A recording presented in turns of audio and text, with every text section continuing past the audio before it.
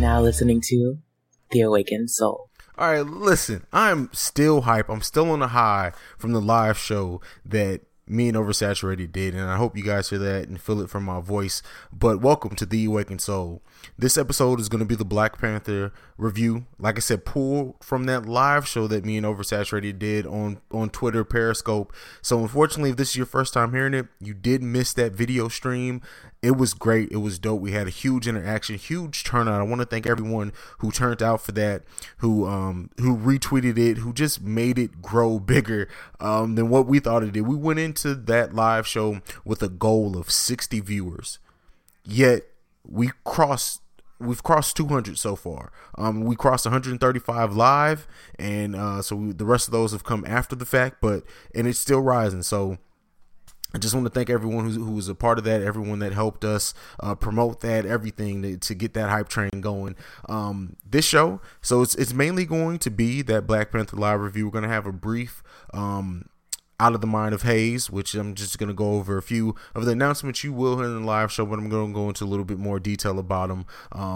So I'm excited for the show. Also, what was not in the live show, the last segment of this show is going to be us talking about just some of the progression of black superheroes and how they've been depicted over the years. We talk about Meteor Man. We talk about Ralph and Johnny talk about Blank Man a little bit. I kind of refuse to talk about that movie, but they did. So that's just a little extra content. I always like to provide something extra on top of the live show, just in case you did see the live show already. Still gives you a reason to listen to the podcast. So you're going to have that review section.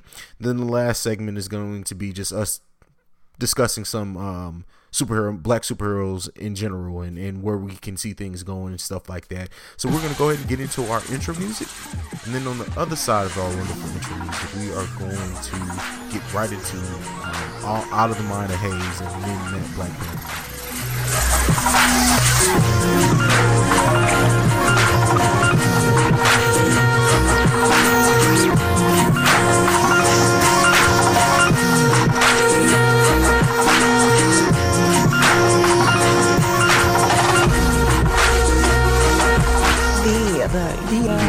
The awakened soul.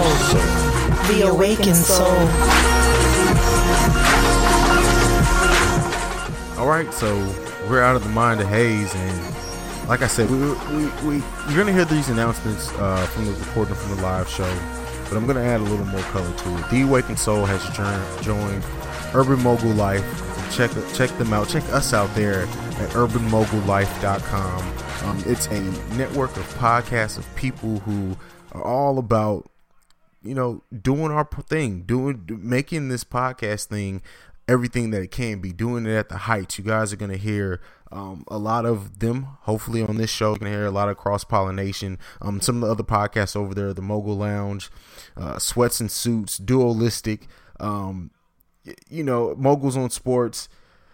There's a lot of podcasts over there, and the thing with that is that Geek Set as well. I know I'm short-sighting everyone who's listening to this. Charge it to my mind, not my heart. I'm still, like I said, I'm still on a high. I'm from everything that's happened the last few days, between me joining Urban Mogul Life, the live show coming off without a hitch like we wanted it to, all the growth there. I recently added the podcast to SoundCloud. I think we've been on there for like 3 days now, and the download numbers have just been crazy in that short amount of time. Like it's been a lot, honestly, going on with The Awakened Soul, that I had to kind of just sit back and just realize, like, it's moving. Like this is becoming a movement, and it's couldn't be just because of me. It's easy for me to be the one who sits in front of the mic, me to be the one who sits here and puts these ideas and try to get these shows together and takes all of the credit for that. But it's not. I know it's not. It's every single one of you guys that have retweeted the show, that have told your friends about the show. It's because of people who've come on the show, like Johnny, Ralph, Fame Black, Andrew Bello, who's always been a big part of this show, Billy Ray Valentine, who's helped shouted me out on his show when I first started, and who's just giving me advice in this podcasting world as I'm going. It's Urban Mogul Life as well, and Poindexter and Maul over there, who I've talked to, and just who you know, they love the show, and Poindexter specifically, like even before I was officially part of the team, was listening to my podcast and telling me stuff about like the editing and how his ear appreciates it. And I'm humbled by all of that. When I started this podcast, like I've told this story before, I sent it to my friends, not even necessarily intending to put it on iTunes originally, because I just didn't know how it was going to come across. All of my friends have supported me, all my family, like that's my podcast family. Bello is a brother of mine. JB, who I recently touched base with, I'm glad that he is among the living, but like that's my brother. Adam, who's been on, like I'd go crazy naming as many people who have been on and contributed to this show, like a dualistic, the extra regular podcast, Justice and Kylo over there, like everyone who's helped me along this journey. I just want to say thank you, and we're going to continue to put out the dope content. That's never going to stop. The Awakened Soul is not going anywhere. I know I joked on Twitter a few days ago about retiring from podcasting. That was just me having fun. I'm not going anywhere. The Awakened Soul isn't going anywhere. And then also we announced in this live show Breaks Radio, which is a joint project between me, Johnny, and Ralph from Oversaturated. And I think you hear it in the live show. All three of us have an amazing chemistry, and it's not going to be necessarily a weekly thing. We haven't really hammered that out yet. It may be, but we are going to be doing this at a higher level than what we've been able to do before. It's going to be amazing. Like we're keeping it going. And this podcast, I was doing wrestling podcasts for a long time before I started this podcast, and that's my family. Like the WWPN is my family. I love them. And I would not have been able to have the confidence to do the show if it wasn't for them trusting in my leadership to lead a whole podcast network and to grow to the heights of what we did and what we are continuing to grow with. So I come to you humbly, in this off out of the mind of Hayes. I'm sorry, I just changed the name of the segment, but what we're doing going forward in 2018. We're only 2.5 months into, just 2 months, but into 2K18, and it's going to be a hell of a ride. I can't wait to see what the rest of this year brings. I'm a mogul, people. It's official. I was already the CEO. Now I'm a mogul as well. So I just really look forward to this next venture and what's going to happen. And it opens up a whole new world of guests and collaboration, for me and this podcast. So shouts out to that. Hats off to everyone. I can't wait to interact with my new family over there, the familia, as we called each other, the squad, whatever you want to do there. But that's enough of me waxing poetic about my podcasting journey. I just want to thank everybody again. We're going to go ahead and get into it's another brief musical break. And on the other side of that, we're going to start the live review. We're going to start the review of Black Panther, one of the best comic book movies that I've seen in a while, and it's turned into a whole movement. So I'll see you guys on the other side. I fight the world, I fight you, I fight myself, I fight God, just tell me how many burdens left. I fight pain and hurricanes, today I wept. I'm trying to fight back tears, flood on my doorsteps. Life and living hell, puddles of blood in the street, shooters on top of the building, government aid ain't relief. Earthquake, the body drop, the ground breaks, the poor run with smoke lungs and scar face. Who need a hero? You need a hero, look in the mirror, there go your hero. Who on the front lines? All right, ladies and gentlemen, it's time. This we've been hyping this for so long, man. It's the Black Panther live show. Oversaturated is in the building. CEO Hayes is in the building, fellas.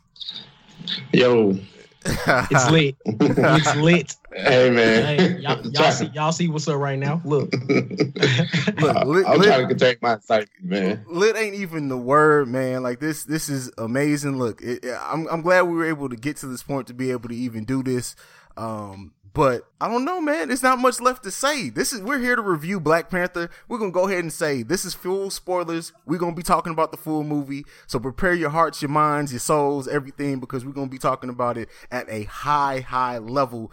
Fellas, man, let's start off. We have to start off with this. And that is that Wesley Snipes started to try to get a Black Panther movie together in the 90s. It did not come together. And I kind of understand it to a certain extent now, because it wouldn't have been done this way. And the way that the movie was done this time, it was so big for the culture. It was such an event, and you know, the whole comic book movie world was ready for something like this. I gotta ask you boys, just what do you think about the movie? Just high level before we break it down, getting into it. And do you also believe and agree that now was the time for a movie like this to drop? Ralph, go ahead. Okay. I would say definitely yes, man. Like, I definitely think it lived up to the hype. Personally, do I think Wesley could have played a better Black Panther? Yeah. But that doesn't negate what just transpired. It was like the first time I heard cranes in the sky. It's a beautiful thing, man. My eyes just, lit up. I was, damn near had tears in my eyes, man. It was beautiful. What about you, Johnny? Yeah, this movie was great. Do I think Wesley could have played a better Black Panther in his prime? Maybe. I'm not 100% sure, but maybe. But I love the movie.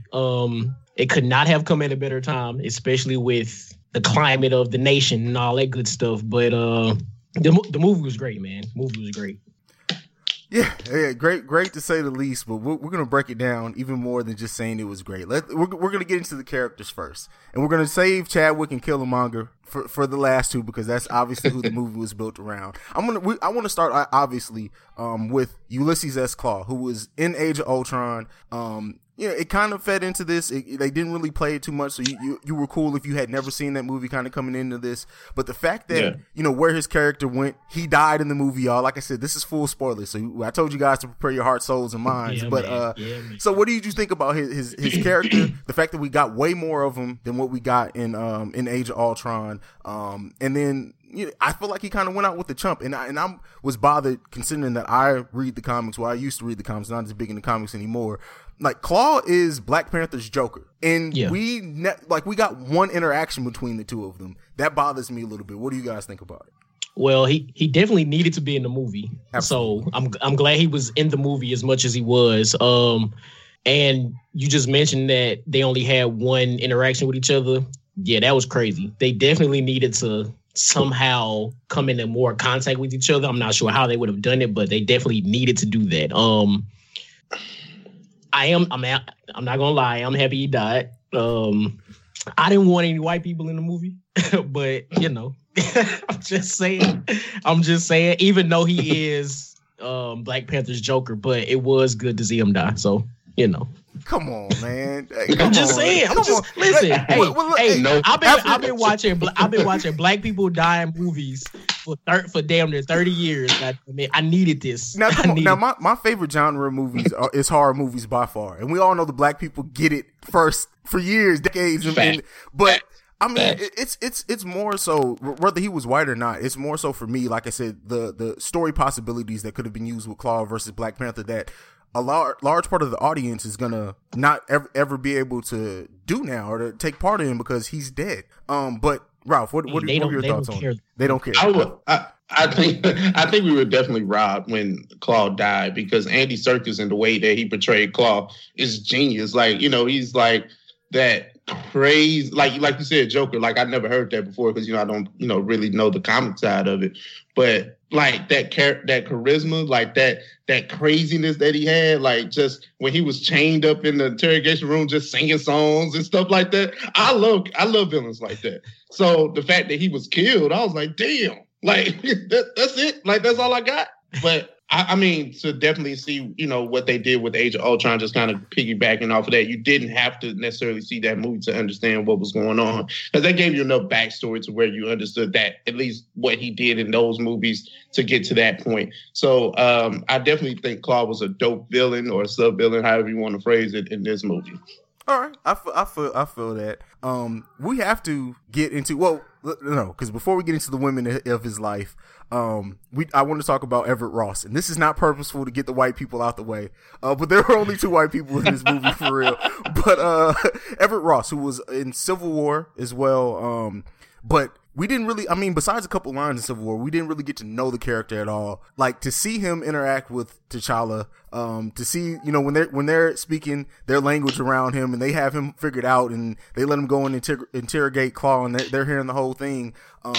But really, when you think about it, he played a large part in the finale of this movie as far as like stopping the Killermonger's plans. What do you think about, and Johnny, I guess I'll come back to you first on this one. I know you didn't want any white people in the movie, so how do you feel about a white person playing such an integral part towards the end of the movie? I'm not going to front. I wasn't happy about it, but I guess it was okay that he did assist in like stopping the transportation of the weapons to the war dogs, you know, across the world. That was cool, but you know, the main fight was still back in, you know, back on the land of Wakanda between Black Panther and Killmonger. So I guess it was okay that he helped stop a grander scheme of plan. So I guess it was cool. I guess it was cool. Come on, Johnny. What about you, Ralph? I like Everett Ross in this movie because it wasn't like he was integral, but I don't think he was a focal point.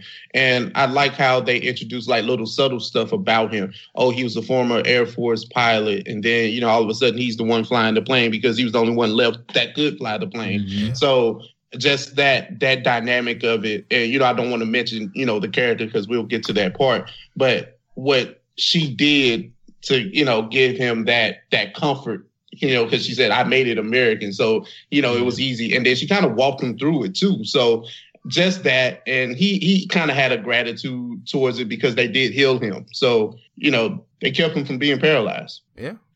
And one more thing, he did almost like sacrifice his life to like stop the last ship from getting out of Wakanda. Like, that was noble, but.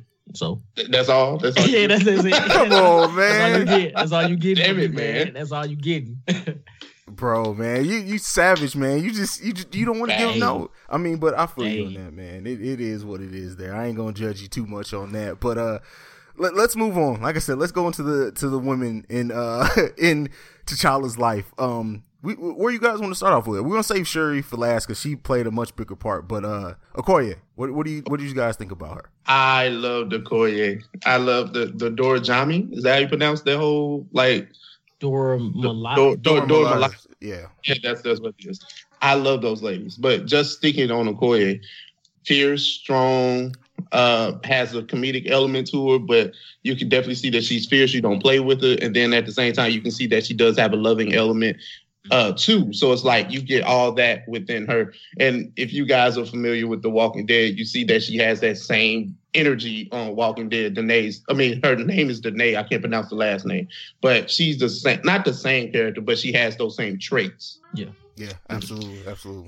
Now, refresh my memory. This is the general of the Dora Milaje, correct? Yes. Now, I found it interesting that she was willing to kill her husband for her country. Like she was going to take that man's life toward the end. Oh yeah. Now that was the thing I didn't understand. I knew that they, you know, had a situation. I didn't know they were married. I mean, I figured. We're putting it together. They didn't say it outright in the movie if they were married. Yeah. I mean, besides the line when T'Challa and her, my love, they didn't really play much into that. Matter of fact, they didn't even interact much. Like besides a couple of looks.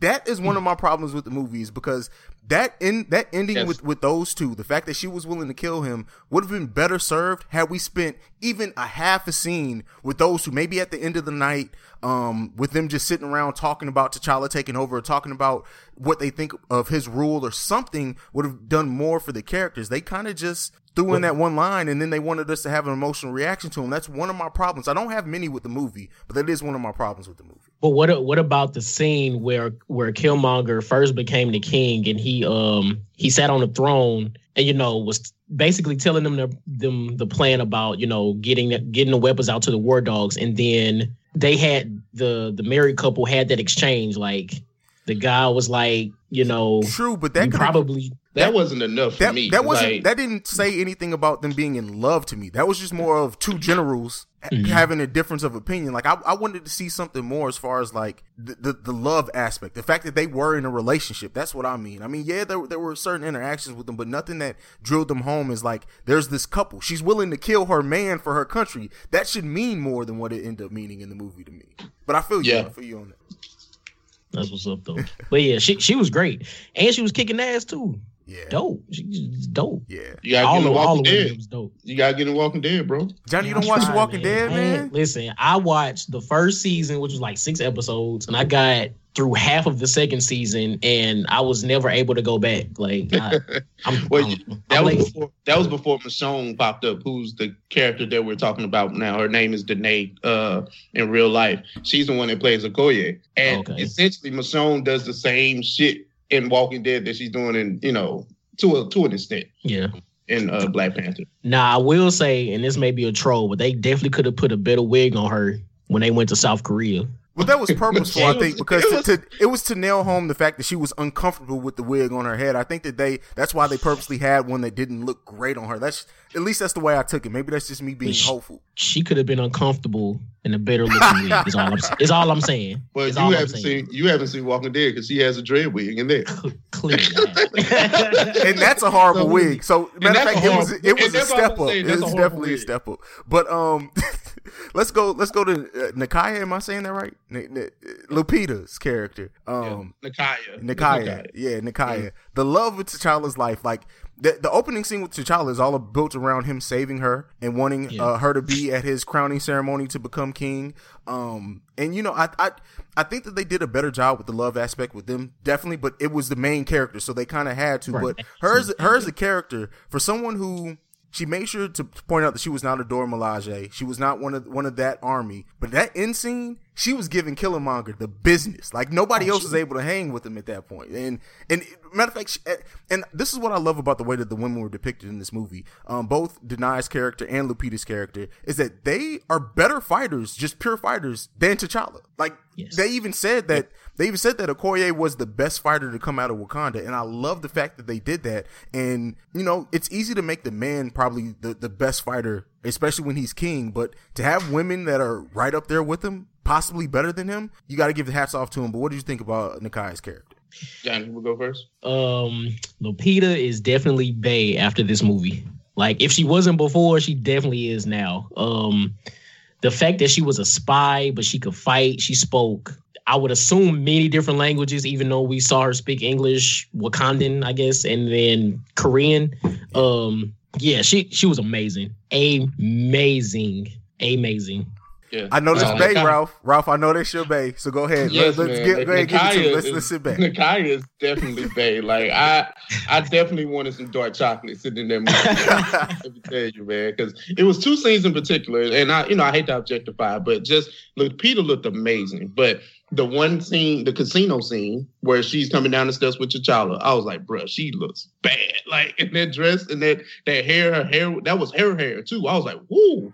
And the one scene where she was dancing on the boat where they was getting ready to do the crowning ceremony, it was real subtle. I don't know if people paid attention, but she was dancing on the boat. I was like, oh.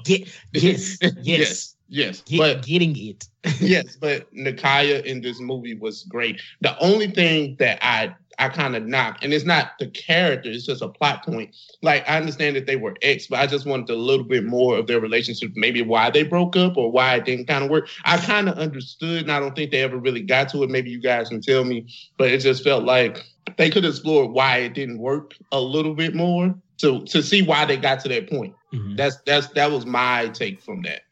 But Nakia as a character, she was badass though too. Well, see, in my opinion, I think that they kind of explain why they got. It's just that she did not want to be like she wanted to be out in the world doing something else. I think that was really it. I at least my take from the movie. I didn't get that they broke up because of anything one another did or something that's keeping them apart from like a difference of opinion. She just wanted to be out in the world, feeling like she's making a difference. So, but I more fleshing out, and that's going to be one of the things we definitely talk about with this movie, because this movie was what, 2 hours and like 15 minutes. It definitely and could have been longer. I don't say this many with this movie. That 2 hours and 15 minutes flew by. If they would have added another 30 minutes onto this movie, I probably wouldn't even felt it, man. No, not at all.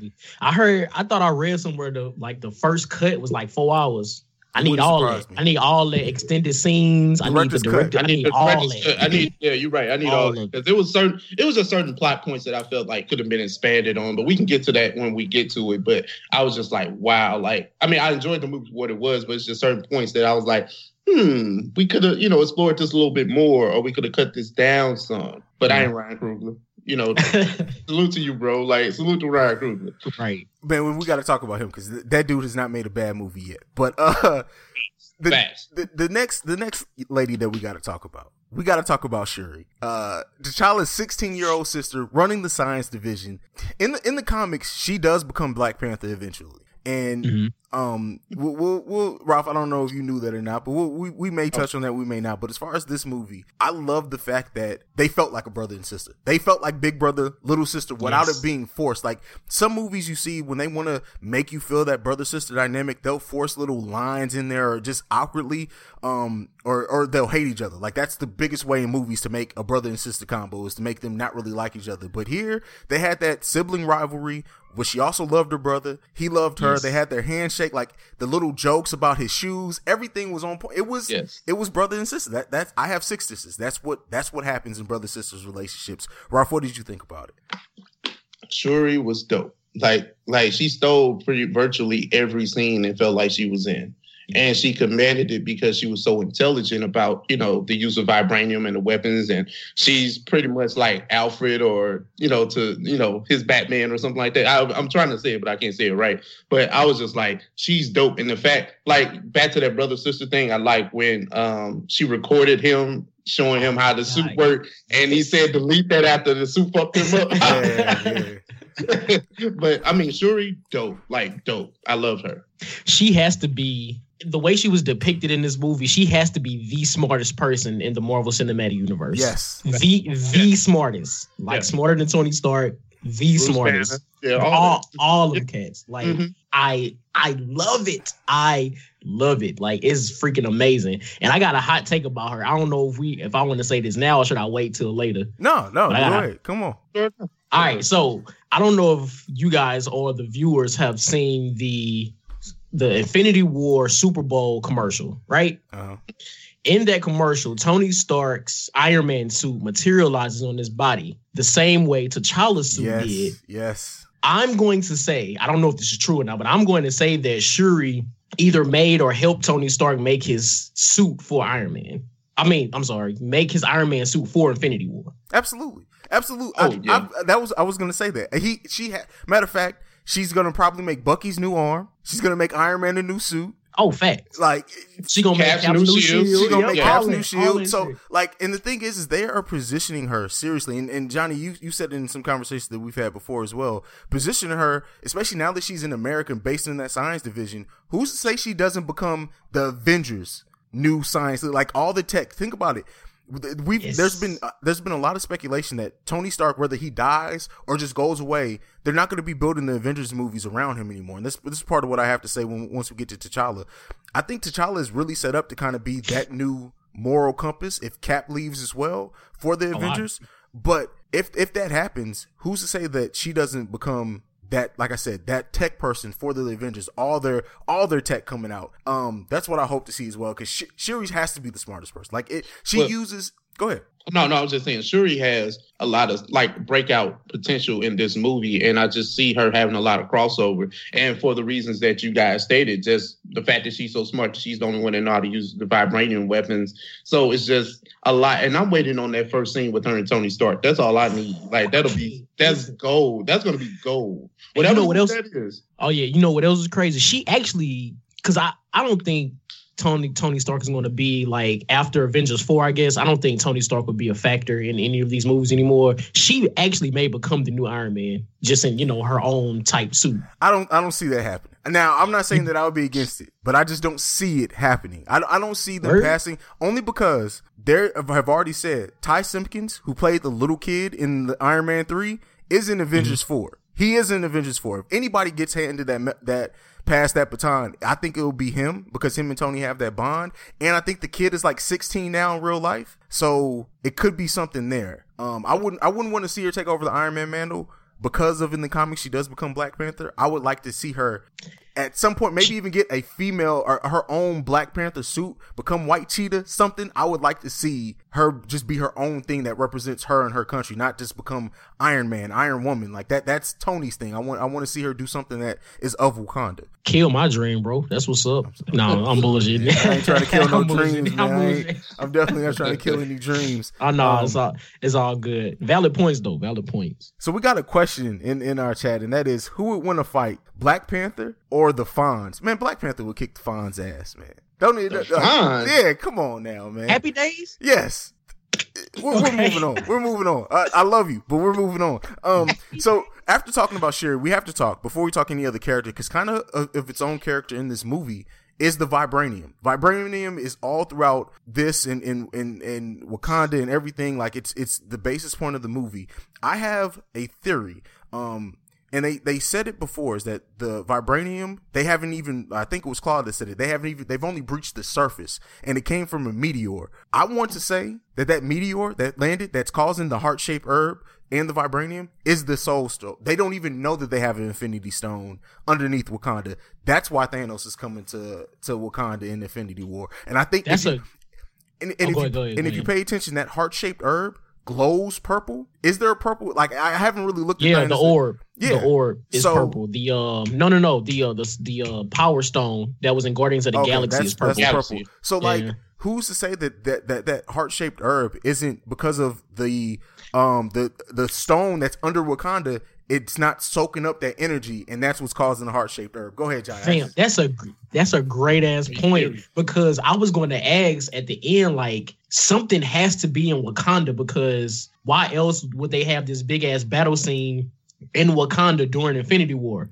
Thanos is going there for a reason. That's a good point. The Soul Stone probably is there. I didn't even think about that. I thought it would have popped up in this movie, but I guess we'll probably see that at the beginning of Infinity War then. Yeah. And it's perfect, because like all the other movies, and it's a way of making an Infinity Stone important, but retroactively. Like they changed the formula. Almost all of the Phase 1 and Phase 2 Marvel movies have been almost built around the pursuit or something of an Infinity Stone.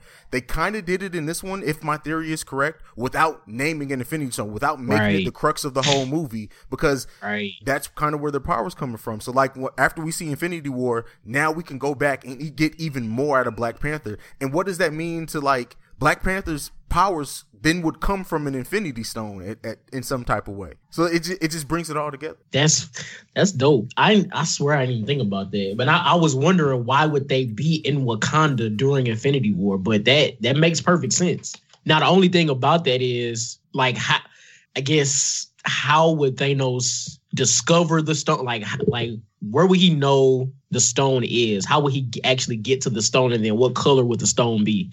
Because it can't be purple, because we already have a purple stone. True. And you make a good point there. I mean, there are some holes in the theory for sure. I mean, it's not anything I know for sure, but I mean, if it's true, as far as like Thanos knowing the stone, I would think that, and it seems Thanos is like, he just knows where the stones are. Like in every movie, he's kind of known where they are. I don't know if that's going to be something that's explained or whatnot, or maybe since he has the gauntlet, it kind of leads him to where the stones are. Who knows? I don't know there, but I mean, I'm sure they'll figure out a story if that's going to be it. I mean, we still have we have Infinity War, then Captain Marvel. There could be an Infinity Stone there. Who knows? And I know, Johnny, you had a theory before that from Thor had the Soul Stone. Who was it? Heimdall. Yeah. In that sword that he uses to like look at souls of the people across the 9 realms and shit. Yeah. So we'll see. I mean, that's just a little speculation. But let's jump back into this movie. I want to talk about Wakabi. I have, like, come on, man. Like I'm all for adding layers to characters. The thing is that they're early in the movie. Let me flesh it out. He basically turns on T'Challa to side with Killmonger because Killmonger is the one who brought Claw, and Claw killed his parents. But they had a scene early in the movie with him and T'Challa where W'Kabi specifically says, "I don't think we should be going out to other countries." The moment Killmonger comes around, I think we should be going out and dominating other countries. If they would have changed that line to just him saying, "Well, T'Challa, there's a lot we could gain from going out and helping other countries," then that turn would make more sense, because then not only did Killmonger bring Claw, but he's also doing something that W'Kabi already kind of thought himself. You had him be a complete bitch, in my opinion, to have him completely turn on his own ideals for someone who's to them as an outsider. What do you think about that, Ralph? I see you thinking that. W'Kabi was just conflicting. Like, I understand the death of his parents and he wanted Claw dead, and then this guy comes with the body of Claw, so maybe his loyalty just changed. Like, he was like, 30 years of your father not doing anything, and then I figured you would do something different. Now, but that was really just the pursuit of Claw, not necessarily the ideals of how they should interact with the world. But I think the fact that Killmonger came and then he found out that certain things weren't true, maybe Killmonger told him the story about his father. Maybe, we kind of getting into that, but I think that's what made him change his mind about T'Challa and how things were going. So maybe he was just like, I'm going to just roll with this guy. And that's how I think that he thought from that. Like, it wasn't implied either, but I just think that's where it went. I could feel that. What about you, Johnny?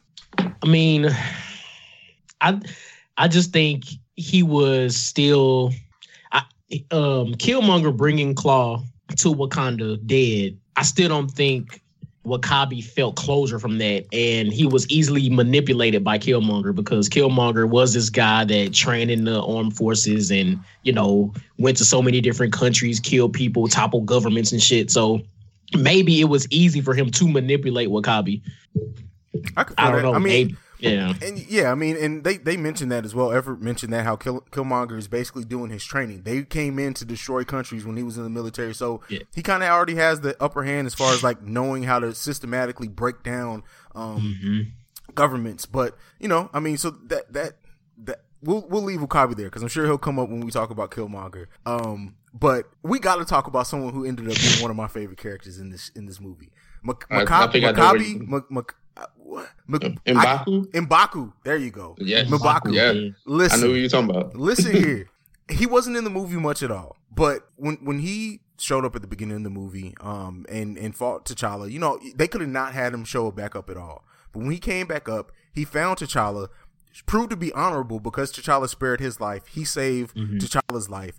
Also said he would keep his mother safe. But the comedy, when T'Challa is talking to his mom and his sister, and they're going through the plan, and he just randomly is like, "Are you finished? Are you done? Are you finished? Are you done? Are you done? Listen, and it was a perfect way to cut the tension and add some comedy without it feeling forced. But and then he showed up at the end of the movie, kind of saved the day against W'Kabi's army there. But I really like this character, and I want to see more. Like, he got his spot. If you notice at the end of the movie, he's now in the inner circle. He's back in that circle of Wakanda's leadership. And he said before that there hadn't been a king of Wakanda who really showed up at their borders for centuries. So that means a lot. And the Water Tribe, which was W'Kabi's tribe, was no longer represented. So however that dynamic changed, now we can have, and I always like to think about things going forward and how that changed, how they could possibly change and adapt. But now you have the possibility of not even the second movie, maybe the third movie, because W'Kabi didn't die. Maybe his tribe is coming for T'Challa now because of what happened. But let's get back to M'Kabu's character. Like, the guy was great to me. Ralph, what did you think? First of all, man, the barbers in Wakanda are lit, man. You see that man cut, man? Like, it's bearded. I was like, I see you, M'Baku. They shaping him up with all right, baby. Yeah. But he talked about, but I actually kind of agree with what he was saying. He's like, this technology is making y'all soft. Like, like, I get what he was saying. Like, at the beginning of the movie, I was like, they dropped few nuggets here and there, throughout the movie. But M'Baku's character was, like a great addition. And I think he's in Infinity War too. I think I read that somewhere. I can see that. Obviously, they're fighting in Wakanda. But M'Baku was, dope, man. This big black dude, just big, muscular, just, running shit, wrecking stuff, man. And they barked. So I understand, they are, I guess, like the ape tribe and all that. And I understand they're trying to make the ape noises, but man, they sounded like they were barking dogs. Like, well, I just look at the primitive, like the more primitive tribe of the Wakandans, because at the movie, beginning of the movie, they described, this one tribe went to the mountains. So I was like, oh, okay. And then when they show up, they're the most primitive of them all. So I was like, oh. They still had electricity though. Yeah, they definitely had lights. They definitely had electricity. Yeah, for sure. But yeah, so and let's segue. Let's talk about, before we get to the last two characters, I want to talk about a couple of things. I want to talk about how beautiful this fucking movie was. Like, this movie was and the thing, it's the subtlety. So this movie was set in Africa, and they were a way more technological, advanced society, but even their ships looked very African. Like, if you would think of like how Africans would design an advanced aircraft, it looked like that. Like, when it expanded, it looked like African, and like I said, the Wakanda itself, all the Panther coming out of his area, and then also Makabu's tribe, and this movie was beautifully shot. I think Ryan Coogler, hats back off to him. Like, everything about this movie was just gorgeous and beautiful. Johnny, what did you think? I 100% agree. Now, in watching the credits roll, I noticed that the movie was shot in Atlanta and in Korea. Wow, I didn't even know that. Now, Marvel Studios is in Atlanta. Right. Mm-hmm. So, like, where did they get these beautiful ass Serengeti shots and shit from? Like, maybe they just went and like just recorded some shit. I don't know. But I know most of the movie may have been CGI, which, whatever. But I found it interesting that it was only shot in Atlanta and Korea. So, but other than that, the I guess what they had, the CGI in most places, was beautiful. So I loved it. Yeah, I got some issues with the CGI that we'll get to, especially in some certain areas. But Ralph, what do you think about how the movie was shot and everything? Oh, the movie was beautiful as far as like, it being shot. There was like one or two scenes where I was like, the CGI just not really rocking with. But I'll tell you, the most beautiful scene to me was when T'Challa first got off the plane. The ship, and like he's getting ready to do they're doing the ceremony. Oh yeah, for the crowning ceremony. So I thought like that view, I was like, woo! Like I enjoyed that. Like just his view of everybody in Wakanda looking down at him, and it was a celebration, and then Challenge Day and all that stuff. So it was cool, man. I enjoyed that, and the fight sequences. Ooh. We'll talk about that next. Okay. We'll talk about that next. So I gotta ask you, Ralph. You're the Lord of the Jig in this circle right here. How many times did you dance during this movie? Because I know you felt yourself doing it. I know you did it a couple of times, man. Africa. I was ready, man.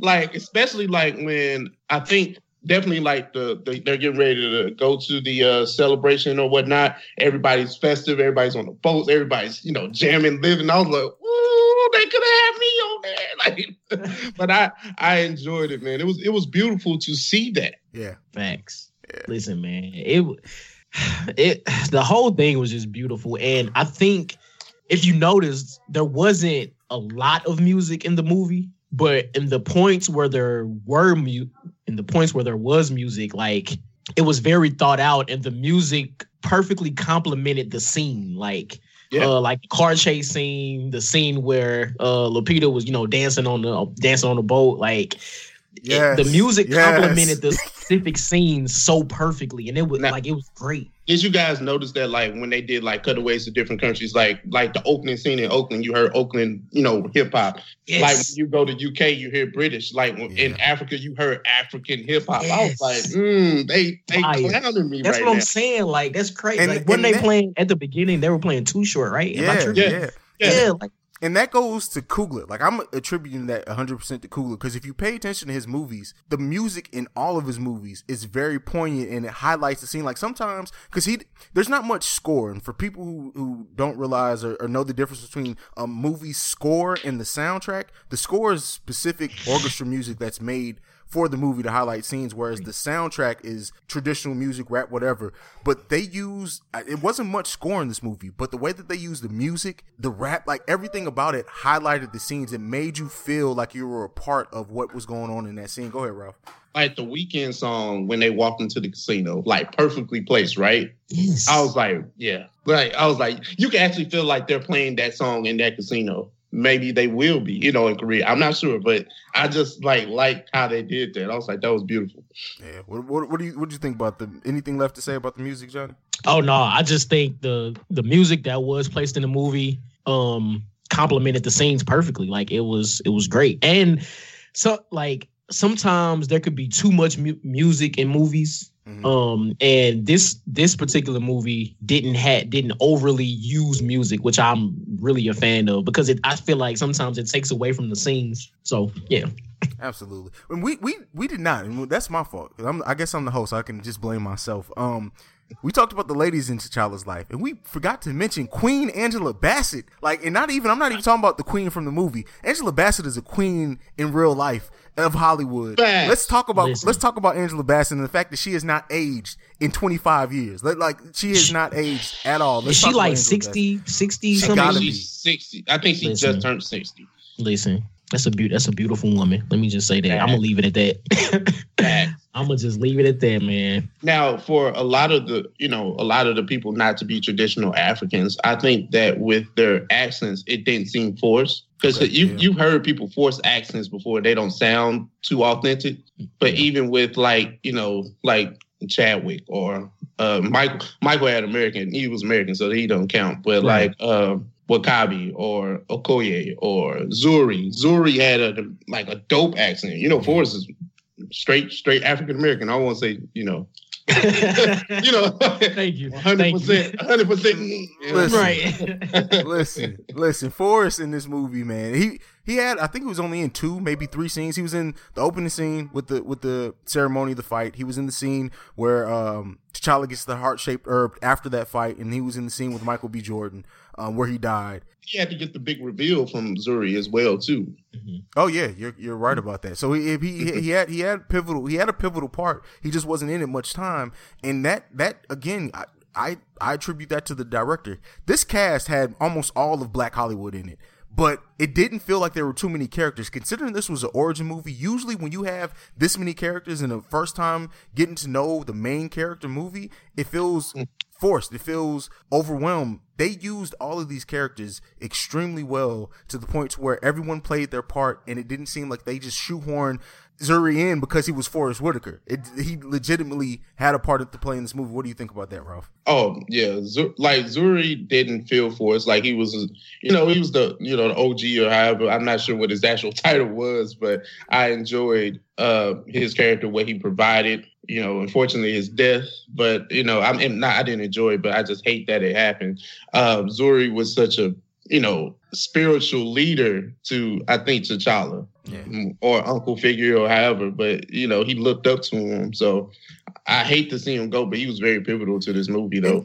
Even in the beginning, the beginning opening credits of the movie. Yeah, and that was played by, I'm sorry, I did not look up who played the younger version of Zuri, but Denzel Whitaker. He played. That was Denzel Whitaker? He played his son in Great Debaters. Wait, that was Denzel Whitaker? Oh, he didn't get old. Like, I haven't seen Denzel Whitaker since the Great Debaters. I know. Man. He's like 27, 28 now. Wow. But y'all know what else was crazy? My bad, sidebar. But the guy that played the young T'Chaka, that played the Black Panther at the beginning of the movie, that's actually the real life son of the guy that played the older T'Chaka. Did y'all know that? Oh, really? That makes sense. Yeah, that's good. I found that out today, actually. So I love it when they do that in the movies because he did look like him, so it makes a lot of sense there. But yeah, him being a double agent and playing a role in why Michael. So he played a pivotal role in the creation of the villain. When you think about it, the fact that he was spying on Killmonger's father helped create Killmonger ultimately, and that transitions into what we're talking about next. We got to talk about the villain of this movie, man. One of the best Marvel villains, and I want to say everything that's going on. And listen, I understand he's probably one of the best black villains of all time. But let's stop the blasphemy saying that Killmonger was a better villain than Heath Ledger's Joker. It's just not. It's not true. It's not facts at all. Those are not facts. I understand it. I'm sorry for anyone who takes offense to it, but I'm sorry. That's just not facts. We can be pro-black all day, but we can't take away from one of the best cinematic villains of all time, especially in comic book movies. So I'm just saying. Yeah, it's like Heath Ledger's Joker didn't have a plan. His plan was chaos. That's all it was. Plan. He had no overall plan. At least Killmonger had a plan. Exactly. At least he had an overall goal. and I want to stop. I don't mean to stop the progress, but we just crossed 100 viewers. Shouts out! I got it. Everyone who's watched this. Listen, when we came into this, we did not know how this would be perceived, how many people we would have watching this. We just crossed 100 people who have seen this video. So that hats off to you guys. I want to thank you. Shouts out to all y'all. Everyone who's retweeting it, and we've had people retweet this that didn't even follow at least me beforehand. So I want to give shouts out and hats off to all you guys for promoting this. Hopefully we're doing a good job of what we came to do here. But let's get back into it now. Killmonger as a villain. I want to say that the fact that you could understand why he wanted to do what he wanted to do. It was just the means that he was going through. Like, first of all, the guy's father was murdered. His legacy was taken away by his uncle, who was king. His uncle's son then takes over. Like, the thing is, and they mentioned in the movie, Everett Ross does a good job of mentioning this in the movie.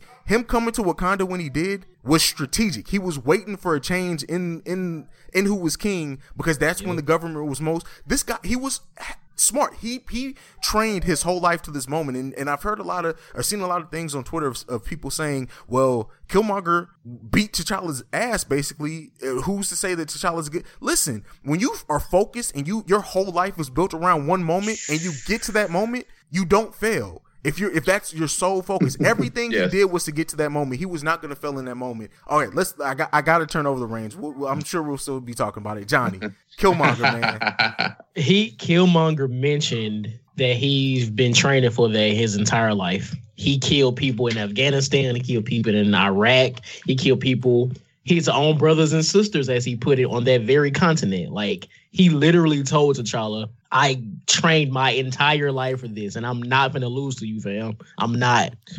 Now, of course, where he messed up, he just threw him off. He didn't actually kill him. Exactly. He should have killed him. And I guess I'm surprised he made that mistake. Of course, it's for the movie or whatever, but like, I'm surprised he made that mistake, that he didn't see that he was dead before he threw him off. But anyway, Killmonger was a great villain, an excellent villain. Definitely not better than Heath Ledger's Joker, but for the purposes of this film, he was a great villain. And I know y'all disagree with this, but I think it was a good thing that he died at the end of this movie. We'll get into it. That's gonna be a whole part of the conversation by itself. We'll get into that. But Ralph, so piggybacking off what Johnny said, what did you think about Killmonger as the villain? Oh, Killmonger was great, man. Like, I enjoyed that, Ryan Coogler found a way to incorporate him from Oakland, because my research shows that he was Harlem, like Killmonger was in Harlem in the comics. So Coogler knowing Oakland, you make him Oakland. So I get it. You know what I'm saying? But it made sense in the grand scheme of things. I just wish that we had a little bit more time with Killmonger to understand why he got that way. But that can be like something within his own thing. Like, to understand how he got to that point. But he was very badass. He was dope. I enjoyed that. He had a grill. He had the fade. Listen, the gold teeth, man. It was very, the two golds at the bottom, man. 2 golds. Yeah. I enjoyed that, man. And like you said, like, this was pretty much like a Rocky Clubber Lang situation, right? You got somebody that's hungry that really wants it. Like, they trained their whole life for this. You comfortable. You've been here. You from a position of privilege. Like, T'Challa's a prince. Like, not to say that he doesn't work hard, doesn't train hard, but this is a you took my daddy there. Like, I've been using that my whole life to motivate me to get to here. So you didn't want smoke with Killmonger. Yeah, y'all should have said the challenge should have waited a few weeks. Yes, it should have waited a few weeks. He needed time. but you know what? Honestly, and the thing with this is where it's good to have villains that are layered. If Killmonger wasn't so fueled by his hate and his search for vengeance, he could have probably came to T'Challa and said, "Look, I'm your cousin. you don't know what happened, and T'Challa would have welcomed him with open arms. Like, and that's something I have to say about T'Challa. Like, he's been shown to be one of the most compassionate people in probably the whole Marvel Cinematic Universe, to even go back to Civil War. But we'll get there. We'll get there when we talk about T'Challa's character. But T'Challa was very compassionate. I think even in the fact that he knew who Killmonger was, like he understood the purpose. Like, he was kind of getting on that train of like, maybe we should open up our borders to the world and start doing this stuff, because Nakia put the bug in his ear way before then anyway. So he was already getting there. The wheels was already turning. So he understood why Killmonger was the way that he was, because Zuri put him on. Like, Zuri told him. So it's like, I know what happened, so I get it. Right. Yeah. And I think it leads more credence to Killmonger's whole plot, that at the end of the movie, T'Challa does open their borders. Now, he doesn't do it in war like Killmonger wanted to do, but he does make a point now to go out and help the world and help people, not just their people as Killmonger wanted to do, but help more people with their technology. And that's kind of what Killmonger wanted to do it in force, whereas T'Challa's doing it in peace. But still, the overall goal of what he was doing, a big part of what the villain's goal was very noble in a sense. Yeah. Yeah. I mean, yeah, I guess. Like, seriously. I know. Like, okay. He wanted Wakanda to help Black people across the world overthrow the oppressor. True. Like, that's what he ultimately wanted. He wanted Wakanda to rule the world, basically. That's what he wanted. Yeah, and that is true. He did want Wakanda to rule the world, but he just the difference with their whole mindsets is Killmonger saw their people as the Black people of the world, and they needed to overthrow. Whereas T'Challa puts a spin on that. He sees it as everyone is their people, so let's help everyone, and then we can all lift up. Yeah. So, yeah, it's more Martin and Malcolm up in here. You know, getting those dynamics. Exactly. Because when I initially heard Killmonger's speech, I'm like, this is nothing but Magneto. Like, Magneto says the same shit over just for me. Listen. Okay, let's talk about this. Killmonger, best first movie Marvel villain. Let's forget. I'm not gonna take it because we'll argue about it. Is he the best Marvel villain? No. The best Marvel villain? MCU villain so far? No. You're putting Loki over him too, Ralph? Yeah, just Loki. Loki.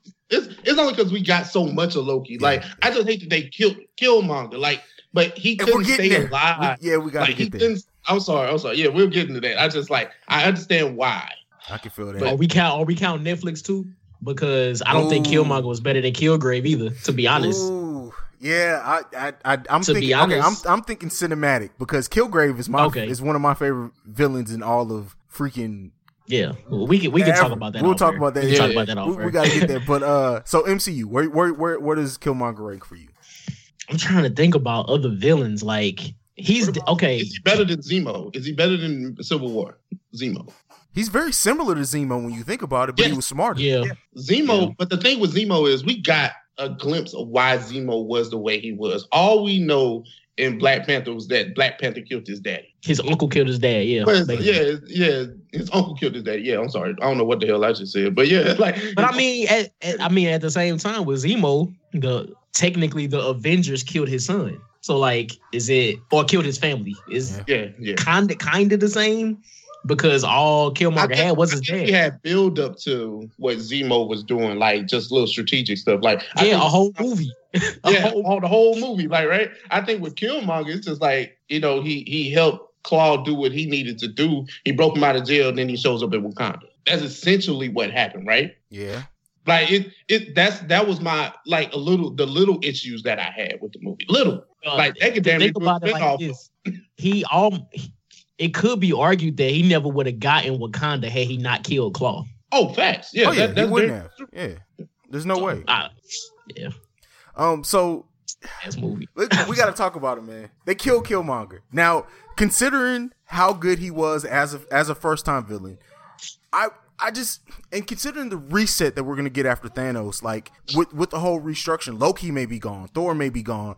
I just don't like the fact that they took him off the table where there's still so much story left to be told with him possibly. It's so many, like he's already so layered in one movie. Imagine what we can do when we're on the third or fourth movie of Killmonger like we are with Loki now at this point. He starts off at a better place than Loki started off. He could have ended so much better. Johnny, I know you're the one opposed, so we don't want to double team you. I'm gonna let you go first here. What do you think? I don't know, man. The one thing Killmonger wanted was to take control of Wakanda and take over the world, basically, to liberate black people. Like, that's it. He had nothing else he wanted to do. That's all he wanted. That's it. So had he stayed alive, right? What? Then what? Because he's captured. Can I give you my counterpoint to that? Is Loki the one thing Loki wanted in the first movie was to best his brother and for his dad to see him as better than Thor, and we got so much more after that. Imagine if we would have ended that on Loki. That's all Loki wanted in the first movie. He didn't care nothing about taking over the world, none of that. He just wanted to best Thor and to prove that he was as good as Thor. How is that different? How is it different? How's it different? Loki had ample, or I guess he was given multiple chances to try to best his brother. He even tried to rule the earth with bringing the Chitauri and shit. I'm saying first movie. I'm saying the first movie. See, you're bringing. We talking about Thor? We talking about Thor? We're talking about Thor because you said that there was not much place for Killmonger to bounce off of after this movie. So I'm saying, if you look at it, wasn't Loki in that same place as Killmonger at the end of the first movie? He was. I agree. But my question is, what else could Killmonger do? Like, is he going to try to take over another planet? Like, what? Well, I mean, look at it like this. Like, I already made the X-Men comparison, right? Magneto always was pro-mutant. So he always found ways to, like, get his message across. Like, in the first, like, we just go stick to X-Men 1. Like, he tried to change everybody to mutants with that damn machine. Right. That was the first thing. But, throughout the movies, like, even throughout the whole X-Men franchise, Magneto was, like, the main villain throughout most of them. True. So it's kind of like, it was the same thing with Magneto. It was like us against them. And that's what Killmonger could have provided, because it's always us against them. Like, it's always that. And especially now look at this, especially now that Wakanda is out in the world at the end of this movie. Imagine Killmonger being someone who's planting seeds of distrust and discontent with other countries against Wakanda. Because look at what they did to him. All he had to do is look what they did to me, and I'm Wakandan. What do you think they're going to do to you? Okay. I think I'm following. It's just like the same. Cool. It's just like the endless possibilities, because Killmonger would have been just a great complimentary piece to me. Like, just to see him out there like, say if he got a chance to talk to war dogs in these major cities and turned them against the Wakandan like empire. Oh, but I mean, but think about it. Mm-hmm. How? Okay, say Killmonger would have remained alive. He somehow escapes Wakandan prison or whatever. He goes out in the world. Let's just say he goes to London, talks to the war dogs in London, convinces them to turn against Wakanda. They don't have nearly as much firepower as Wakanda does. Here's the thing. How would they even go about it? They don't have to overtly just all of a sudden turn against Wakanda. Imagine this. Infinity War's next. So the world is already going to be at discontent with Thanos. Thanos is coming to Wakanda. That's how Killmonger could have gotten out. He does go to those war dogs. He turns them against Wakanda, but they don't automatically, like, they don't pull away from Wakanda. They could have been like Hydra, where they're really loyal to Killmonger, but they're still technically working for Wakanda. Come on, man. Now that's fire. That is fire. And like I said, that wouldn't even have to come with the second Black Panther movie. This is something that you would necessarily not even, like, maybe they'll plant seeds to where T'Challa's like, oh, I think there's someone turning our war dogs against us. You don't know until the third movie that it's Killmonger the whole time, and now he's turned half the war dogs against T'Challa, and now they're going to war. Hell Hydra. No, I'm bullshitting. But that's dope though. That's okay. All right, y'all convinced me. Goddamn, I'm happy now. Oh, okay. Another sidebar, and this is completely random, and this is, I guess, a tie to Doctor Strange. I don't know, but do y'all remember? Right when they were about to start sending weapons out to the war dogs in London, Hong Kong, and New York, those are the same cities where there are sanctums in Doctor Strange. I didn't think about that. Oh, I see what you did there. Yeah. So I just want to throw that out there. Planting those Infinity War seeds, man. Yeah, I feel pretty that, much. man. But let's move on. We got to talk about it. The hero of this movie. There's a lot of heroes in this movie because, like I said, the women in this movie were as much as played into the part of the ending of it as T'Challa did. But what are we saying about young Chadwick Boseman here? What are we saying about King T'Challa? What's going on? Chadwick is a legend, but but no, to just stick to this movie here. Chadwick did an amazing job, I think. Just with the acting and like it shows that he struggled with being a king and a superhero, like a newly crowned king that just lost his father. And he's dealing with all the emotions of that, not really understanding how to lead, how to be a king, and looking for answers from a man that's not there anymore. So, and then he struggles with, still being a Black Panther, still trying to, find love with Zuri. So, Nakia, I'm sorry. So I'm just like, I'm blown away at what he had to deal with and how he had to overcome that. And then you have a distant cousin that comes kick your ass. Not even distant. That's his cousin. After you find out your dad, killed your uncle, like everybody lied to you. So the way that you were brought up is completely a lie. So now you have to retrain your way of thinking. Yes. So now that you retooled your way of thinking, let's move forward. And he dealt with all that in adversity, in like real adversity. Like everything around him was crumbling. So I enjoyed it. We basically saw him become his own man in this movie. Yeah, like through the course of learning about certain events. Like the shit was crazy. He damn near died because his dad killed his uncle. Yeah. That's wild. Like that's wild. And for the sins of your father, man. Exactly. That's one of the oldest things in film is paying for the sins of your father. And this movie is like, it has so many parallels. You can parallel this to mobster movies. Like you can parallel this to something of like Norse mythology with Thor. Like it's so many layers to this movie. They pulled everything off right. But I can't say enough about T'Challa. He was a great character. Chadwick, that rural African thing, he played it perfectly. Everything about it, like the action scenes, everything. But we got to get ready to get into our hot takes. Before we get into our hot takes, I said we were going to talk about the fight scenes. Mm-hmm. The fight scenes in this movie were amazing. And I want to say this is that the fact that they paced this movie perfectly to where like you would get a talking scene or a long story segment, then it would pick up with action. It would die back down. They'll give a little more story elements, pick back up with action. There was like 4 or 5 action scenes in this movie, not all long, but it served the purpose of the movie, kept you engaged. That's part of the reason why the runtime didn't feel as long as what it was. And I could have used another 30 minutes of it. But what did you guys think about the action scenes? And then we're going to get into our hot takes before we end. For me, that I can think of right now, the dopest action scene was like the car chase. Yes. I agree. Yeah. Like the car chase was dope. And again, going back to Shuri, like she is so smart. Like, how do you create some device that you put on a car that you can remotely control from another part of the world? Like that, and you can see what's going that shit is amazing. And the fucking car was made out of vibranium. Like, come on, man. That's dope. That's just dope to me. That car chase was dope. Yeah, but now I definitely agree with Johnny. Like I enjoyed the car chase scene as well. Like especially like where he had to turn the car. Oh yeah, that was. I was like, woo! And then when they blew the car up, he ran up the building and everything. It was crazy. And then like when he grabbed Claw, like you can feel the emotion coming from him. Just saying like every breath you take is mercy. It's mercy. Like I was like, bro, talk that shit. Yes. Talk to him. So I enjoyed like that dynamic. I mean that whole car chasing, but every even the last war scene. Boss battle, however you want to phrase it.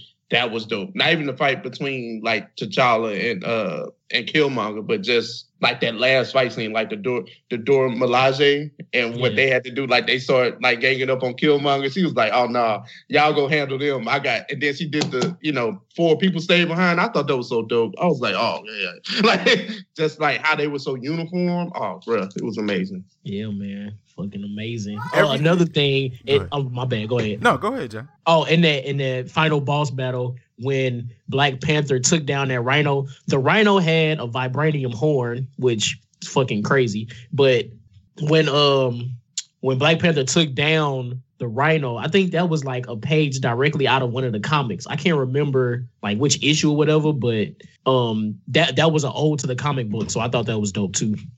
Yeah, I mean the fight scenes were layered as well. That last battle was great. But we're gonna use that to transition into some hot takes, man. And my hot take, I'm sorry, I'm gonna leave this one off. The CGI in this movie at certain points was trash. Like I'm sorry, it was trash. Like the whole when they're both in their suits, like certain. And the thing is they created these beautiful suits. Like when you see them and it's really them in the suits, it looks great. But when it was CGI, completely computer generated creatures fighting against each other, it didn't quite get to where I wanted to get it. It I don't know, man. I had issues with the CGI in certain points. Not throughout most of the CGI in the movie. I want to say most of the CGI was on point, but in certain fight scenes, the CGI bothered me some. Go ahead, Johnny. What you got to say? I was gonna say the very last shot of T'Challa and Killmonger when T'Challa took Killmonger on that cliff to watch the sunset. That's the CGI of their suits. Completely trash. Completely trash. So yeah, I had to throw that out there. Like the ancestral plane when he went to meet his father for the last time, or at least the last time in this movie. That looked trash. I was like, oh. And real quick, did y'all notice the ancestral planes are different? Like Killmonger's ancestral plane took him back to the apartment in Oakland or the high rise in Oakland. I thought that was interesting because the way you look at it is like my ancestral plane looks different from you because of my upbringing. Like I didn't grow up in Africa, so I don't have this plane, or this tree with panthers to talk to me. I have to go back to this project in Oakland or this high rise in Oakland, and that's where my father had conversations with me. And I think part of that too was because his father wasn't buried properly. He wasn't brought back to be buried in Wakanda, so that's where his lenient. That's where he died. Yeah. So that's without a great ass point. Without that proper burial, that's what completely ruined kind of their bloodline. So now when he goes back to that plane to talk to because it's to talk to your ancestors, that's where he was buried at. So and just imagine that had Killmonger known that, like, how come I ain't go back to this place? He'd have been even more mad. Let me ask you this: like, do you think at the beginning of the movie when they told the story, was that Njobu talking to young Killmonger or young Eric? I believe so. Yeah.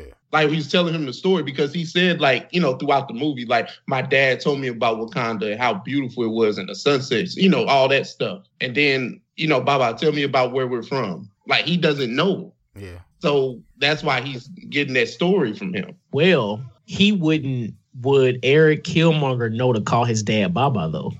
I think so, because he was telling him, and he had the book, written in Wakanda, so he knew that, and like he even showed it when he started speaking Wakandan. He was taught very well of their culture and what they were. But I mean, do you think he would have known, like, being that young though? Like, because the kid that was talking sounded super young, younger than the kid that was in Oakland. So I mean, just a thought. You make a good point there. Before we wrap, and because I promised them that they would be able to join, I gotta bring the baby hazes out. Kiddos, come on for a second. Come on. They were dying. Come on. Young Helen, what did you think about Black Panther? Thumbs up. That's it. Huh? So great. It was so great. All right, thank you, baby. Young Zay, come on, come on, son. What did you think about Black Panther? It was awesome. It was awesome. You still got your tie on? Yeah. All right, I feel that. All right, thank you. You're welcome. Maya, come on, baby. Yeah. Come on, baby girl. What did you think about the movie? It was the bomb. It was the bomb. Wow. That's what's up. All right, babies. All right, so we had to get the baby hazes, and I'm sorry I had to do a shameless plug. I love my babies, but stun on us. But nonetheless, oh no, we don't want Alan. Like, no, we ain't got time for that. But nonetheless, so any hot takes that you guys have? Ralph, you kind of gave yours. I have one. Like, I'll say this: like, we need a Killmonger movie. I don't know how and where we're gonna get this from, but I need Ryan Coogler to direct it because Ryan Coogler and Michael B. Jordan have this synergy, kind of like a Spike Lee and Denzel. But they just work well together. They find a way to do things. Like Creed 2 is coming out this year. Hell, we need a Killmonger story. There's so many plot holes. Like, I need to know what led to him getting to even hooking up with Claw. I need to know this. It's probably in the comic book. Like Marvel does so many little tie-in comic books. It's probably in the comic book. But go ahead, Johnny. Maybe his dad wrote about it in that notebook.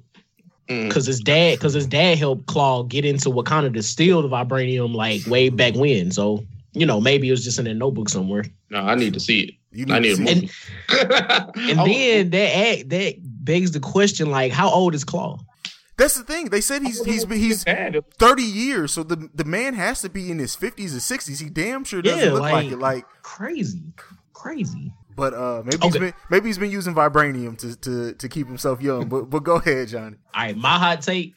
Now, this is just me. This may or may not happen. I don't know.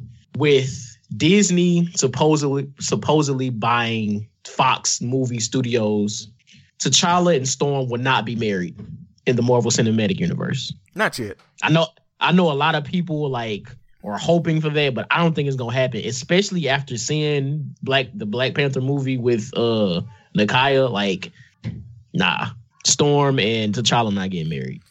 I don't think it's gonna happen. Yeah, it's probably not gonna happen. But I mean, they've given us such a dope character in Nakia that I wouldn't even be mad at it for real. Yeah. So, I mean, my other hot take was Shuri making Iron Man suit, but y'all just glossed over it like you question.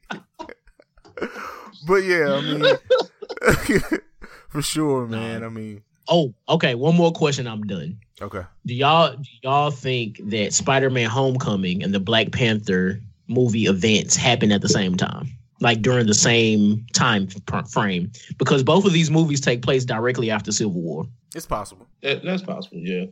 I just like the connection. Yeah. So yeah. We got to before we depart. We got to give some ratings. We have to. And I mean, I know, okay. And I kind of hate boiling down to a number because watch or listen to the whole review. You kind of just get our vibe from the film from that. But people like numbers. So let's quantify the numbers. Johnny, 1 through 10, what are you giving this movie? 1 through 10? I'm going to say, God damn it, I didn't even think about it, but I'm going to say 7.5. All right, 7.5. Ralph. Yeah, I'm thinking about 8, and that's not to like one up Johnny or anything, but my reasoning for that is just I just don't think the movie was perfect. Like, I think there are plot holes. I think there are glaring plot holes in it, and not to mention the CGI issues, right? So I just think that with some of those things that, negates it from being like a full-blown 10. But I still enjoy it. I still think the plot was good, but I think there were some points that could have been expounded on more. And I'm honestly surprised that Johnny's was in the 7s. I was expecting at least 8s, 9.5, but I gotta give it a 9. Like, I'm sorry, and it's not even because of it being black led. It's not because it's Black Panther. Like, just as a movie, I enjoyed this movie so much, and I'm someone who enjoys good villains. Like, I love good villains, and Killmonger was such a good villain. It was automatically gonna be high for me. So yeah, I'm giving it a 9. So yeah, everyone, let us know what you think about it. We're getting ready to go ahead and plug our social medias and where you can find us. Listen, wait, what am I doing? We got a huge announcement. We got 2 huge announcements. The first one, before we go, the first announcement is that The Awakened Soul has joined Urban Mogul and air horn. Urban Mogul Life, which is a huge platform. It's great. I'm excited to work with a lot of those guys as well. I'm excited for all the possibilities that have come out. We're finna do it big. I've been working on The Awakened Soul for so long, and to have someone who heard it, liked it as much, and wants me to be a part of what they're going on, that was huge. But that's a personal thing. Be on the lookout for that. I tweeted out my logo now with the UML stamp, so we're officially familiar over there.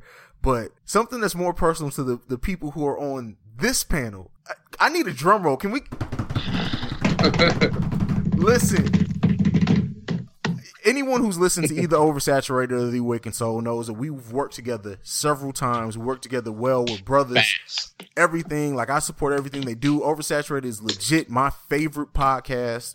And so I love working with these guys. So we decided to join something together. We're gonna do a joint project called the Breaks Radio. The Breaks stand for be real, excel as kings should. So and it's not gonna be nothing weekly necessarily, but it's going to be something where we join together and we're gonna do it. It's gonna be live, YouTube. We're gonna be everywhere with the Breaks Radio, and it's gonna be big for the culture. We're all three well-rounded guys with TV, music, film, pop culture, everything, and it's gonna be a little different than what you get on our podcast itself, because it's going to be the three of us, and there's going to be times where we agree, there's going to be times where we don't agree, but I'm so excited for that venture as well, man. What do you guys think about it? Hey man, I'm excited, man. It's a joy to like, me and Johnny definitely started on this journey together, but to gain another brother in this podcast stuff, man, it's beautiful, man. So we're excited, man. This joint venture is gonna be dope, man. Listen, man, 2018 is the year of litness.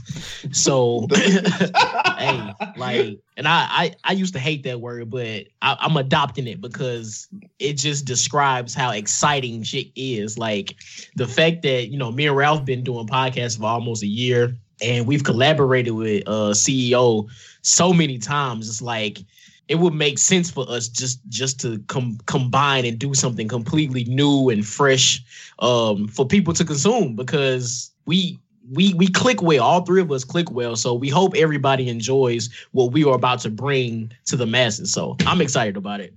It's going to be lit, man. And yeah, I don't really like using lit either, but there's almost no other way to describe it. It's definitely gonna be man. Lit. But before we go ahead and go and turn off this live, let's go ahead and plug all of our social media and everything. First, Ralph, you go first, man. Tell everyone where they can find you.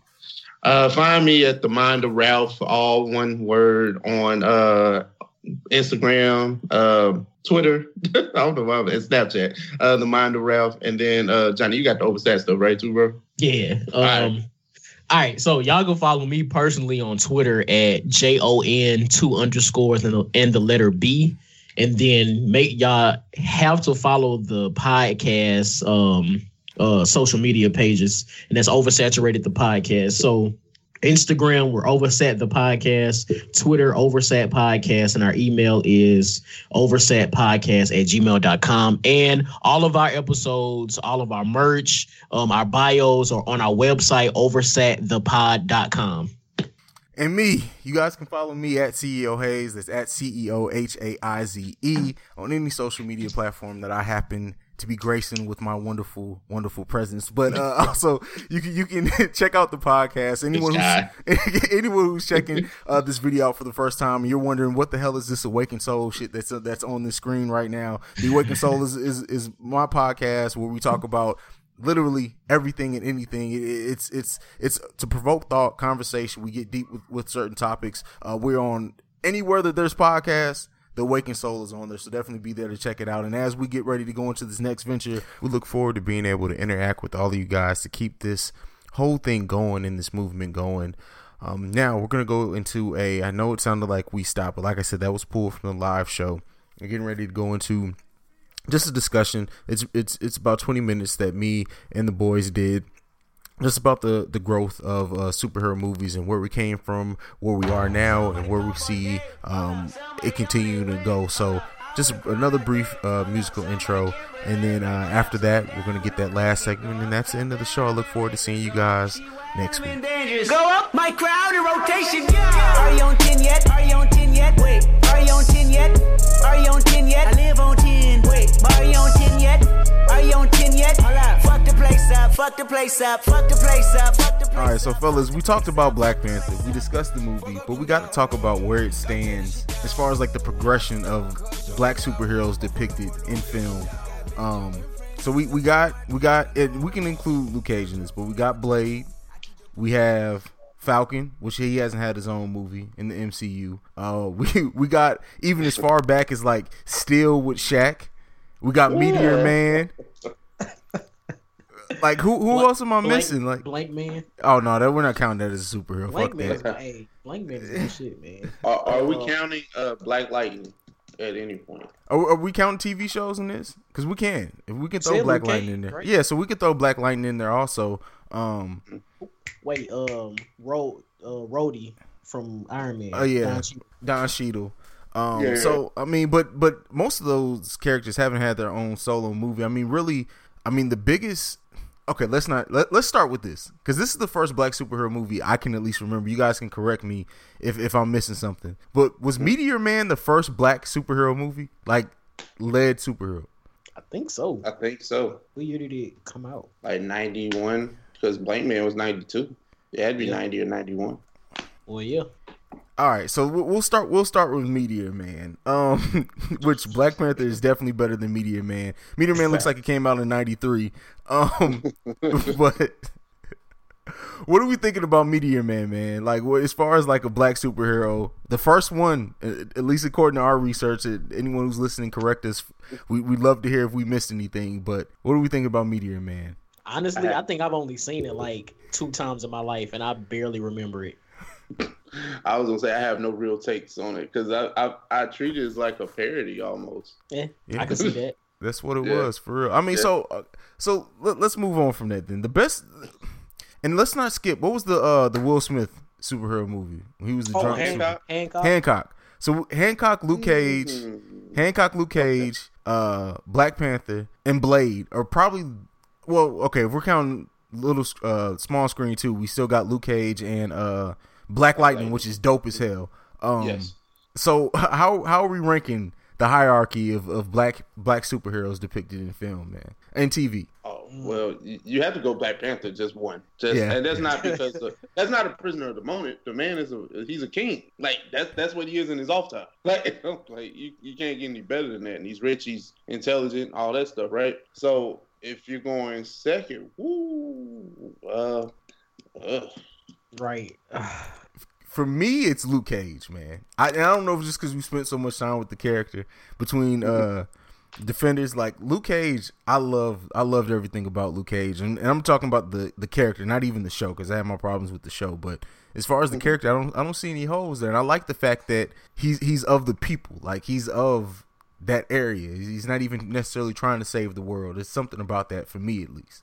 Yeah. Well, if you're going that route, I guess 2A and 2B will have to be Black Lightning and Luke Cage, right? Because they pretty kind of the same almost.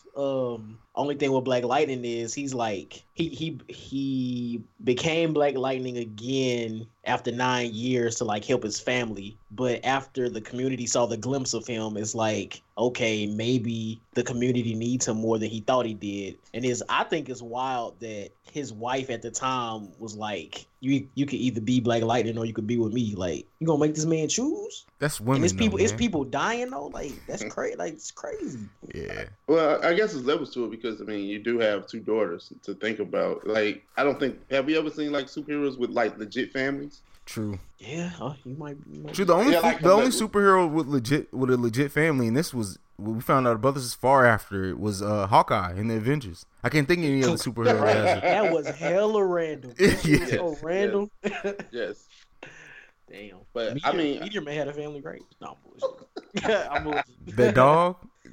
Wait. I don't know. The dog wasn't even his. The dog was Bill Cosby's. Never mind. I'll take that back. Black Man became a superhero because his grandma died. We are not talking about Black Man. I refuse, man. I refuse. That's what made him a superhero. Tragic event, man. Most superheroes become superheroes from tragic events. Facts.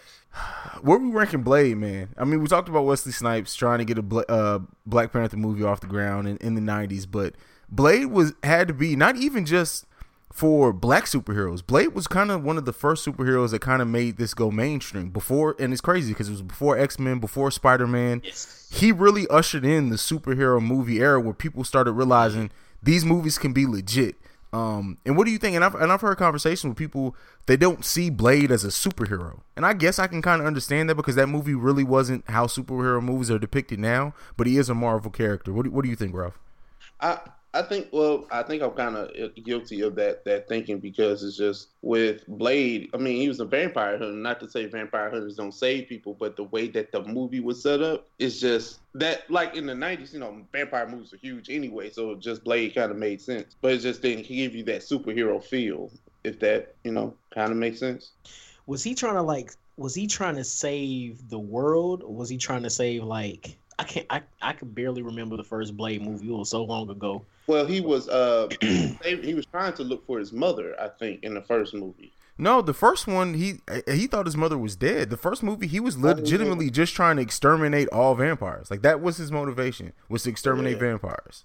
Yeah, his mom popped up. Okay, it's coming back to me slowly, but I mean, I respect Blade for what it is now, just in a nostalgia sense. But just I guess then I just didn't think of it as superhero. Yeah. And I guess maybe because, excuse me, at the time it came out, it was the first quote unquote superhero movie to like usher in the superhero genre. So it's like, I guess at the time we were like, you know, it's a movie based off of a comic book character, but we can't really classify it as superhero. I don't know. I feel that. But as a character, we might have to put him at number 3. Like we got 1 Black Panther, 2A, 2B at Luke Cage and Black Lightning. Yeah, and Blade at 3 or 4, I guess. What y'all think about that? I like that. So where are we bringing in War Machine and Falcon? Unfortunately, they are like sidekicks. I hate to say that, but so they have to be kind of low. And the thing with War Machine that bothers me. See, the thing with War Machine that bothers me is that he's been in what, like 4 movies now at this point, and he's had less screen time than Falcon had in 2 movies. Well, I was gonna try to make a case for it, but I don't think I can. As a matter of fact, 3 movies. I'm sorry, because Falcon did appear in Ant-Man as well. Yeah, he did. Oh my god, yeah, he did. Got his ass kicked though. Exactly. And Falcon's just such a, like, you know, Captain, how we doing this? What we doing? Like, how we doing this? I'm like, oh my god, that's my pet peeve. Like, he follows Captain America like a lapdog. Like, the shit is so stressful. I understand the fact of respecting the man, but come on now. Come on, man. You got wings, bro. You can fly. Like, come on. But that's it. Like, he has no superpowers at all. Like, and I like Falcon though. More dope. Like, exactly. I like Falcon because he stands on his own. Yes, you can't give me no wings and expect me to fly. I'm scared of heights. So the fact that he could do that, like, that's dope to me. I feel that.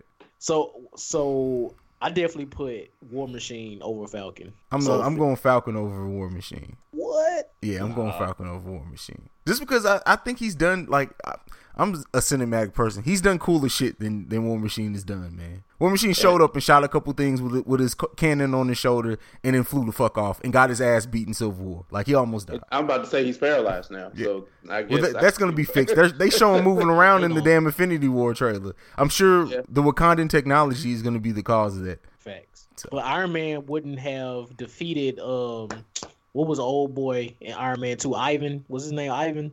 Whiplash dude. Whiplash. Yeah. Fuck he wouldn't have defeated him without. True. I mean, yeah, you got a point there. I don't know, man. I don't know. It's hard between those two. Is like they're almost at the same level to me. It's hard to pick one over the other. Oh yeah. Especially with their depictions in the movies. I think that it's just, you know, hard to put one over the other. I could see your case for Falcon over War Machine in this case, so I'll agree with that. So I mean, I guess we've kind of talked about the history of superhero movies, but where do we see it going now? What's the next black superhero you'd like to see depicted in film, man? And we'll all pick one. We may all come up with the same one. Ralph, what about you? Come back to me, Johnny. I need John Stewart, the Black Green Lantern. I need him in a movie ASAP. I gotta go with you there, man. Like, I was hoping we were all gonna have different ones, but I forgot. Like, that's part of your whole persona, man. But yeah, man. I mean, but yeah, John Stewart. I gotta see John Stewart. And on top of John Stewart, just so I can have something different. I need now with superhero movies now. I need to see another Blade. I want that. I need to see another Blade. Especially in this version of the MCU, it has to be. Like, it has to be. Who would y'all get to play it? Play a Blade. Blade. You know what's crazy though? I could see Michael B. Jordan being the dope Blade, but now it's not gonna happen because he played Killmonger. Well, hey, they let Chris Evans play Human Torch and Captain but that's not America. the same universe though, man. This would be the same universe. You're right. You're so right. I totally missed that. You know, it'd be wild if like somehow he comes back as like a vampire and then becomes Blade. I know that's like a long shot, but that'd be crazy. Damn, who could I see playing Blade? This is. I mean, hell, they used damn half of young black actors in Black Panther. Like, it's gonna be hard to cast anybody black now. Yeah, what do you think about your boy that played in the Star Wars franchise? You think he could pull it off? Boyega? I like Boyega. Yeah. He could. What do we think about O'Shea Jackson Jr.? Man, he too light skinned. Well, I mean, Blade is half white, so we can pull that off. That's hilarious. Yes. You know what though? You know what? All jokes aside, it's same movie. What about the guy who played Dr. Dre in Straight Outta Compton? I keep forgetting his name. Corey Hawkins. Yes. Yeah. Him playing Blade? I could see that. I can see that too. Actually, I could probably see that a little bit more than my Star Wars guy. I can't. I hate to keep saying him Star Wars guy, but that's what Jim Boyega. Yeah. I know his last name. Because he's doing a lot of big things in Hollywood. I know he'll be a big draw, especially if you want that crossover. Not to say Corey Hawkins doesn't have star power or star potential. Yeah, I mean, after that 24 spinoff failed, he's kind of been MIA. Yeah. I'm really trying to, like, Jon Stewart is my guy. I definitely need to see him in the movie, but I'm trying to think, what other black superhero do I think should get a solo movie? Ralph, you haven't given your pick yet for a black superhero to get their solo movie, man. Well, I hate to go like something that we've seen, but it could be cool to see, like, Luke Cage get a bigger platform and see what they can do with that, and see if they recast and retool everything. Because I would love to see him, Misty Knight, and all those characters on a bigger screen. But I understand, Netflix already kind of did that. Oh, I got another one. Static Shock. But see, that's too similar to Black Lightning, though. True, but now I can see him coming into the Black Lightning TV show. Man, that would be like. Did y'all ever watch the absolutely Static the cartoon Shock show? Absolutely, yeah. Absolutely. That show was amazing. But yeah, Miles Morales is getting a cartoon animated movie later on this year. There's Are you familiar with Cloak and Dagger? Yeah, Cloak and Dagger. They're coming out with a TV show too. I think it's all on Freeform. I think. Yeah. So I'm interested to see that as well. Absolutely, that because after Runaways was dope. So after that, I'm feeling like the Marvel TV. They're finally bringing all that TV around. Come on, Ralph, man, come with a superhero. Yeah. We still waiting. I said Luke Cage, but no, that doesn't count. I mean, that's not a new. We said new, man. A new, man, it ain't too many.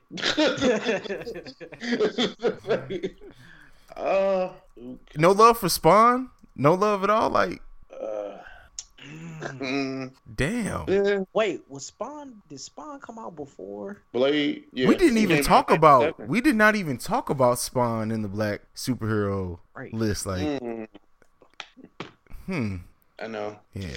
Gotta put some respect on Spawn name out here. Spawn is a dope character in the comics, man. That movie was, at the time, it was dope. But have you tried to go back and look at it as an adult? Yeah, I mean, that's part of our whole like nostalgia ain't shit thing. Like, going back and watching it, that movie is really trash. But I watch it because I feel like a kid again watching it. Does that make sense? Yeah, I feel you. Yeah. Well, let me ask you guys this: how do we feel since Blade actually had a trilogy? How do we feel about that as a whole franchise? Well, to be 100% honest with you, like I really don't remember Blade 2 and 3. Really? Because 2 was the best one out of all of them. 2 was the best one. 3 was kind of like that reach. Yeah, that's when they went too far. They brought in the actual Dracula and called him Drake. Like that, they was doing too much. They was doing too much. Which one of those had Jessica Biel in it? That was the third one. Oh. Yeah, and Ryan that's back when she still had booty. Now that shit is all gone.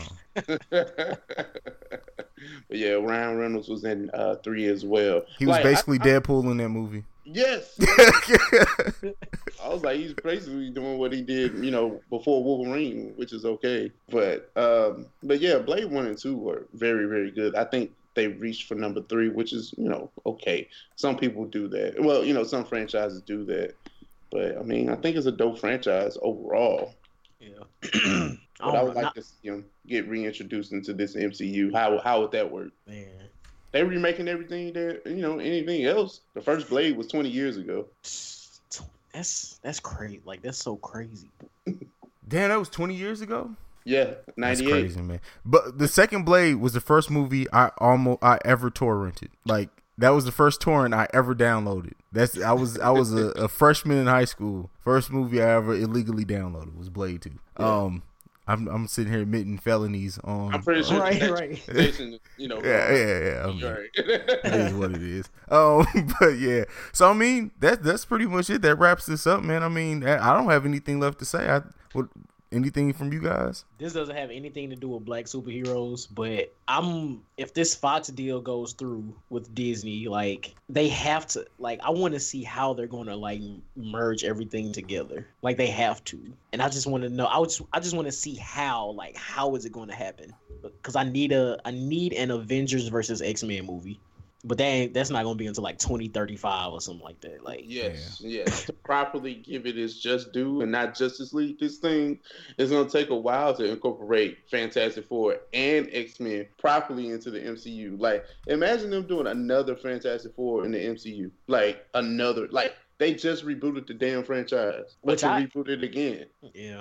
I actually don't think their reboot was bad. Like I didn't think it was bad. I don't think where they got it was bad. Yeah, I don't know. But yeah, that's all I got. All right. Well, I mean, fellas, we already did our plugs, man. You can tell the people where they can find you again. Go ahead, Ralph. Oh well, the Mind of Ralph, Snapchat, Instagram, Twitter. Yeah, and y'all can just follow me on Twitter because that's where I do most of my social media-ing. So JON 2 underscores and the letter B. And check out oversatthepod.com. All of our episodes are there, and we got merch for sale. Holla at us. Hot merch, by the way. I gotta order something, by the way. I've been putting that off for too long. But yeah, you can follow me at CEO Hayes. This is the Awakened Soul / Oversaturated. Let us know what you thought about this. Get to us. Breaks Radio is coming very, very soon, so be on the lookout for that. But yeah, that's it. We out. Said where I would stop me before I even started. When I get to one brick, then the game I look to part with. Got to one brick, then I look to the sky like, sorry, gotta lie, but give me one more try. Got the 2 bricks, new cars, new whips, but niggas never learn till they end up in the news clip. The irony of selling drugs is sorta like using it. Guess it's 2 sides to what substance abuse is. Can't stop, won't stop, addicted to this new shit. Brand new convertibles, I'm so ruthless. Front row fight night, see how big my tube is. Fuck HD, niggas, see how clear my view is. But there's a price for overdoing it. Doing it this big will put you on the map. Stick up kids is out to tax. Plus the FBI boys with the cameras in the back. Damn. Mercury. Iron Man. Take a flight. Coming to a town near you. This is black superhero music right here, baby. Y'all ready? Let's go. Yeah.